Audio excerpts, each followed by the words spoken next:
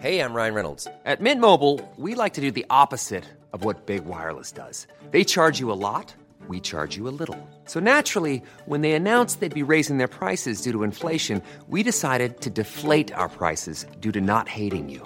That's right. We're cutting the price of Mint Unlimited from $30 a month to just $15 a month. Give it a try at mintmobile.com/switch. $45 up front for 3 months plus taxes and fees. Promo rate for new customers for limited time. Unlimited more than 40 gigabytes per month. Slows full terms at mintmobile.com.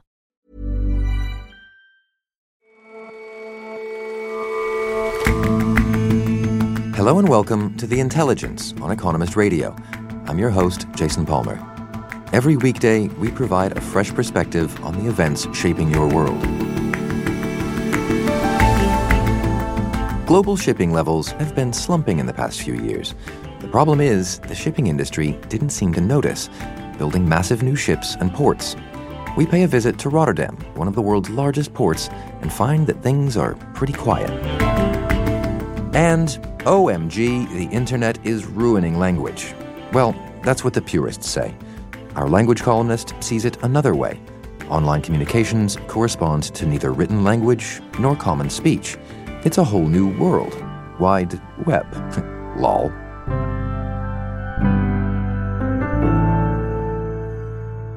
But first, in Venezuela, the contest between democracy and dictatorship has reached a dangerous impasse. Nicolás Maduro's despotic regime clings on after a series of setbacks for the opposition. The mood today is nothing like the optimism that took hold 6 months ago. In January, opposition leader Juan Guaidó burst onto the international scene with a dramatic bid for change. As the head of the opposition-controlled legislature, he declared himself interim president after a rigged election had given Mr. Maduro another term in office.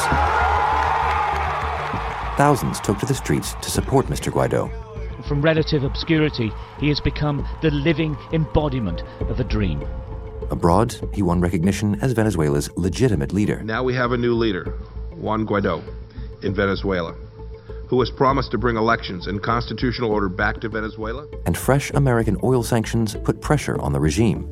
3 months later, Mr. Guaidó announced Operation Liberty, the final push to free Venezuela from the grip of its dictator. Hoy, valientes soldados, valientes patriotas, valientes hombres. He called on military officers to defect, but not enough joined the rebellion.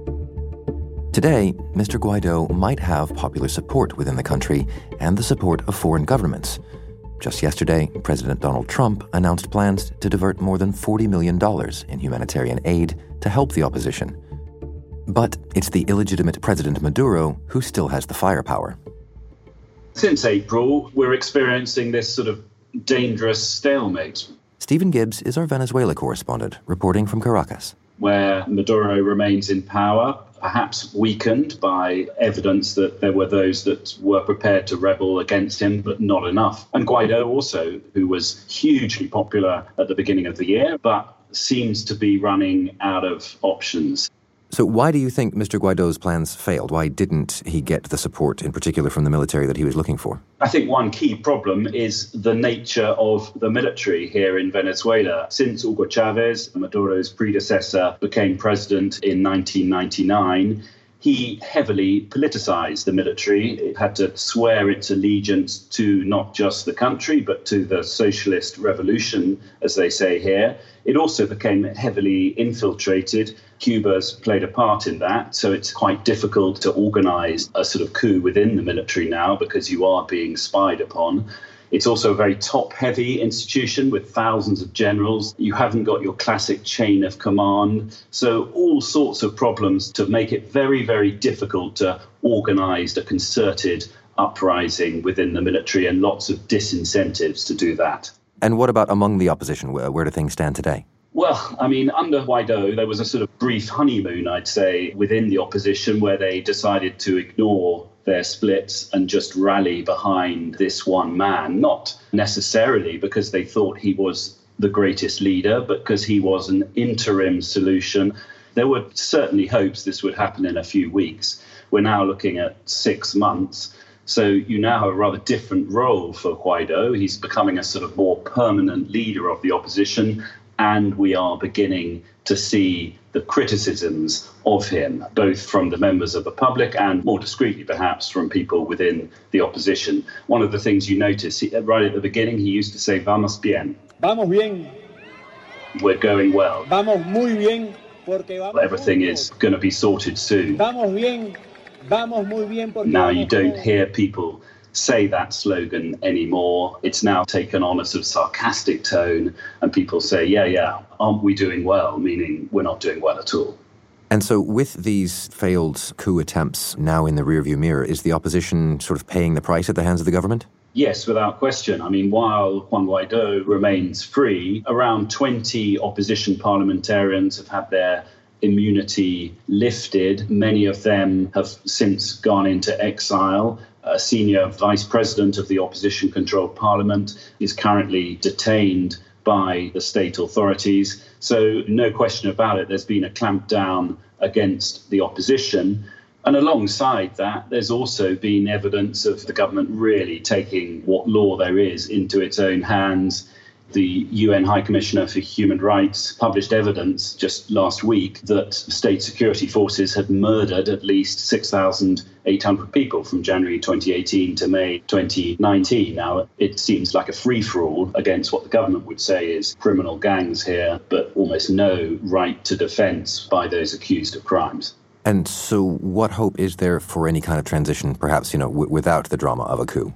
Well, that is underway at the moment, somewhat discreetly. There are talks being sponsored by the government of Norway that this week are continuing in Barbados. There's a third meeting between representatives of the Maduro government and the opposition. That does seem to be the best hope for some sort of solution. What sort of solution would that be? It's ultimately new, fresh elections with a new electoral commission and some sort of deal where the Maduro government feels it can take part in that, but the opposition feels that it would be a fair election. One of the big sticking points is whether President Maduro might stand down before those elections. And one compromise the rumour mill is talking about is that both Guaido and President Maduro stand down, and there's a technocrat who might take over the government before those elections. And in the meantime, what's life been like for the people of Venezuela who are suffering through this crisis?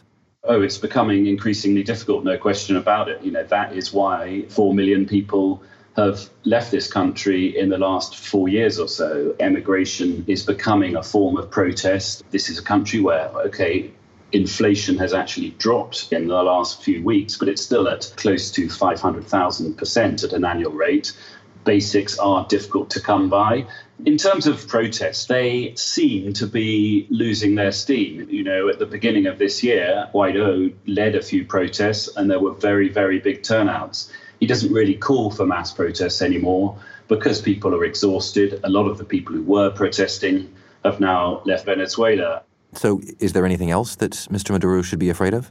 Well, the attempt at a military uprising on April the 30th by Guaido, it failed, but there's very convincing evidence that it was a serious attempt that was backed by some very senior people in the Maduro government. Now, the head of the intelligence agency, Sabin, the former head now, has left the country, and he openly says he backed that attempt at an uprising. There are questions about the head of the Supreme Court, even the defense minister here.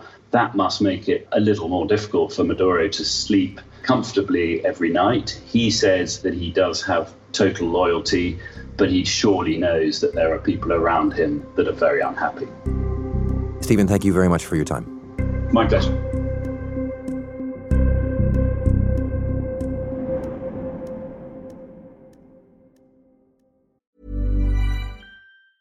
Planning for your next trip?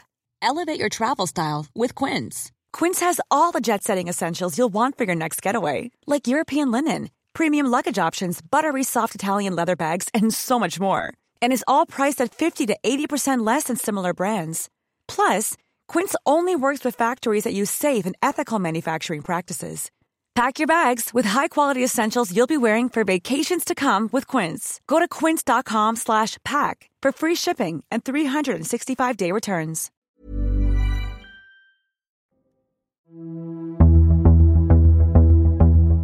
The rising tide of globalization lifted many industries. A big one was container shipping. Between 1985 and 2007, the number of giant ships moving containerized goods around the world soared. The industry grew at twice the rate of global GDP, along with consumers' appetite for products made in the world's workshop, China. Now, though, things have changed. A good place to go is the port of Rotterdam, which has some of the world's most modern and automated loading and unloading facilities for container cargo. Charles Reed writes about transport for The Economist. Lately, that's entailed hanging out around docklands. Rotterdam is undergoing a massive expansion project over the past decade. But when these terminals were planned, it was assumed that world trade would continue to rise. But since the financial crisis, that hasn't happened. And this means that there is a lot of port capacity in Rotterdam and other places which is massively underused. My first visit to APM Terminal's new facility, there was only one ship in port. So what exactly has changed that the ports should be so empty? What has changed is the old relationship between GDP growth and the growth in world trade. Before the financial crisis a decade ago, world trade would grow 2 or 3 times the rate of global economic growth. But since the financial crisis, each year world trade grows much more slowly than global economic growth, and the amount of container demand for moving around containers is only rising about 2 or 3% a year. The industry, however, has only cottoned on to this trend in the past few years. So the world's biggest container shipping lines decided to build huge numbers of new, absolutely massive ships. The only thing is that trade volumes have remained suppressed in recent years, and these massive ships have flooded the industry with overcapacity. And so why hasn't demand sort of recovered along with the world economy? So there's several reasons for this. The first is trade wars, for example, between America and China, and the growth of increasingly protectionist politics, not simply in America, but elsewhere. However, this answer is a bit too simplistic. According to McKinsey, a consultancy, the growth in global trade began to fall in 2013 after rising for decades and decades and decades. Instead, since 2013, trade within continents, regional trade, has begun to rise again. And this is not simply because of the politics, this is because there's commercial reasons for doing this. So what are the commercial reasons for that then? Firstly, consumer tastes are changing much faster than they used to. This means that by the time you get your new clothing range from China to Europe, it might have gone out of fashion. This means that there's a increasing advantage for companies to make their new products closer to the places where their consumers are. It's partly also that the cost advantages of moving production to cheaper countries are much less than they used to be. The gap between wages in Asia and Europe is much smaller than it used to be. And new labour-saving methods of production, 3D printing, new robots, means that the cost of labour is not as great in the developed world as it might have been in the past. So I presume that there is a sort of a point of diminishing returns or an arrival of sense about going bigger and bigger and bigger. What is the industry going to do? That moment has arrived for some companies, but not necessarily others. A lot of Asian carriers are going for scale, more because this is an industry now seen as being strategically important for the national economy and for national security. The bankruptcy of Hanjin Shipping in 2016 exposed the vulnerability of Asian manufacturing firms. And so the governments of China, of Korea, and Japan are subsidizing their national shipping companies. But this isn't good if you're a Western commercial company. Looking at those Asian carriers, some Western firms have gone, well, we're going to lose this battle. We can't fight against these state subsidies, and have eased off on ordering new ships. Well, it seems with these dynamics, the industry is building more and more and more capacity, but ultimately harming itself such that less and less stuff will actually get carried. Exactly, or certainly that ships will get less full, and eventually that there will be some sort of tipping point where capacity stops rising so dramatically as it has in the past. And in some places, they're starting to realise this. Charles, thanks very much for coming in. Thank you.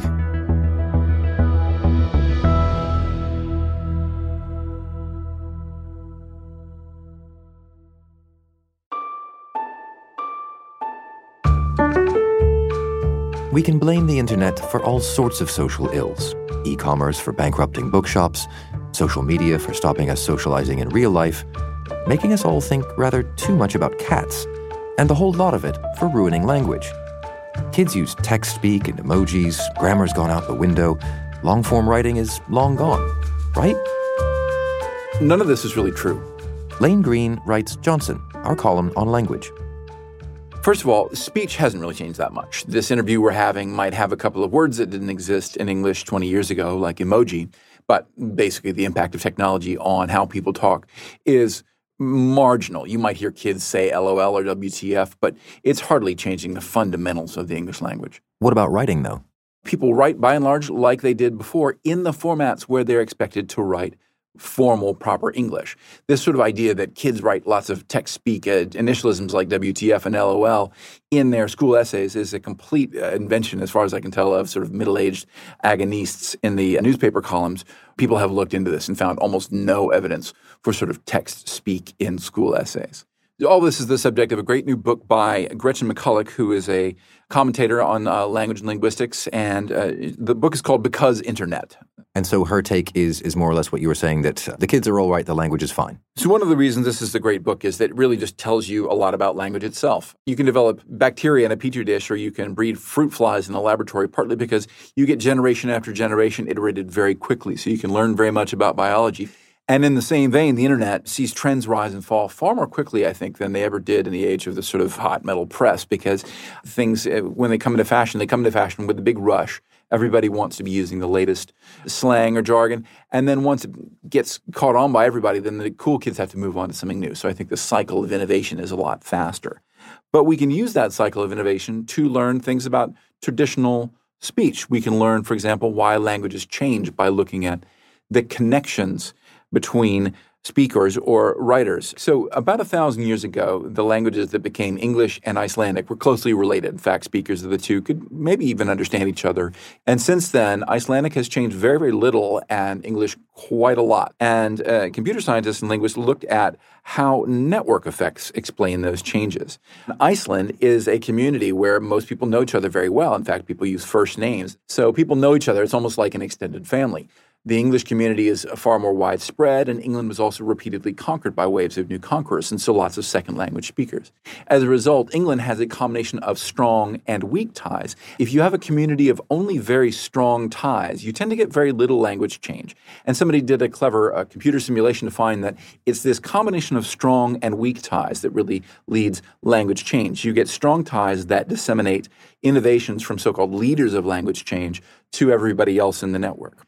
Well, in a second step, Gretchen McCulloch looks at Twitter and Facebook and compares Facebook to Icelandic, where there's relatively little linguistic innovation, and it behaves a little bit like Iceland, where everybody knows everybody. You're only Facebook friends with friends and family. Whereas Twitter behaves a lot more like English. You have close contacts and people you interact with regularly, but you'll also follow lots and lots of people you don't know personally. And as a result, Twitter has generated a lot more linguistic innovation, a little bit like English. One of the hallmarks of internet communication these days is emojis. Where does that fit into this discussion?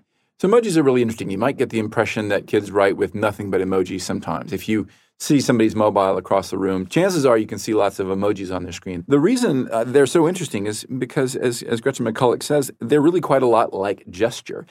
People almost cannot talk without gesturing. We're here on the radio, but yet we move our hands naturally when we talk. Blind people gesture, and they even gesture when they know they're talking to another blind person.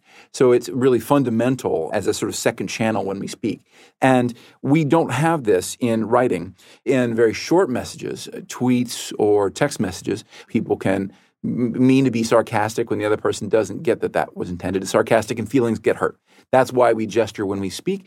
And so this book argues that's why we use so many emoji. It's essentially the equivalent of gesture, and it makes a really important difference in how a message is received. So, okay, the internet technology has not ruined the language, but it has no doubt changed the language.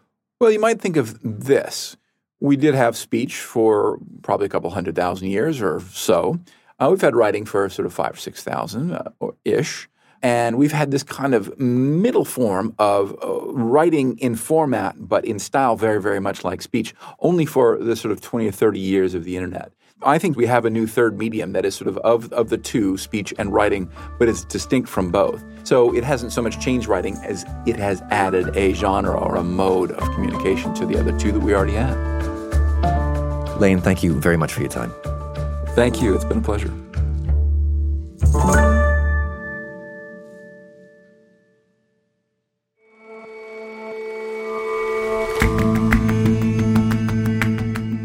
That's all for this episode of The Intelligence.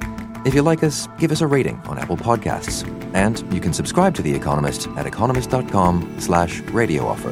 12 issues for $12 or £12. See you back here tomorrow.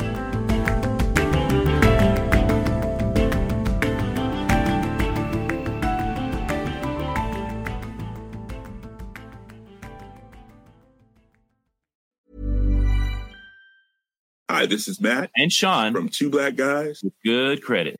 From a local business to a global corporation. Partnering with Bank of America gives your operation access to exclusive digital tools, award-winning insights, and business solutions so powerful you'll make every move matter. Visit bankofamerica.com/banking for business to learn more. What would you like the power to do? Bank of America, N.A., copyright 2024.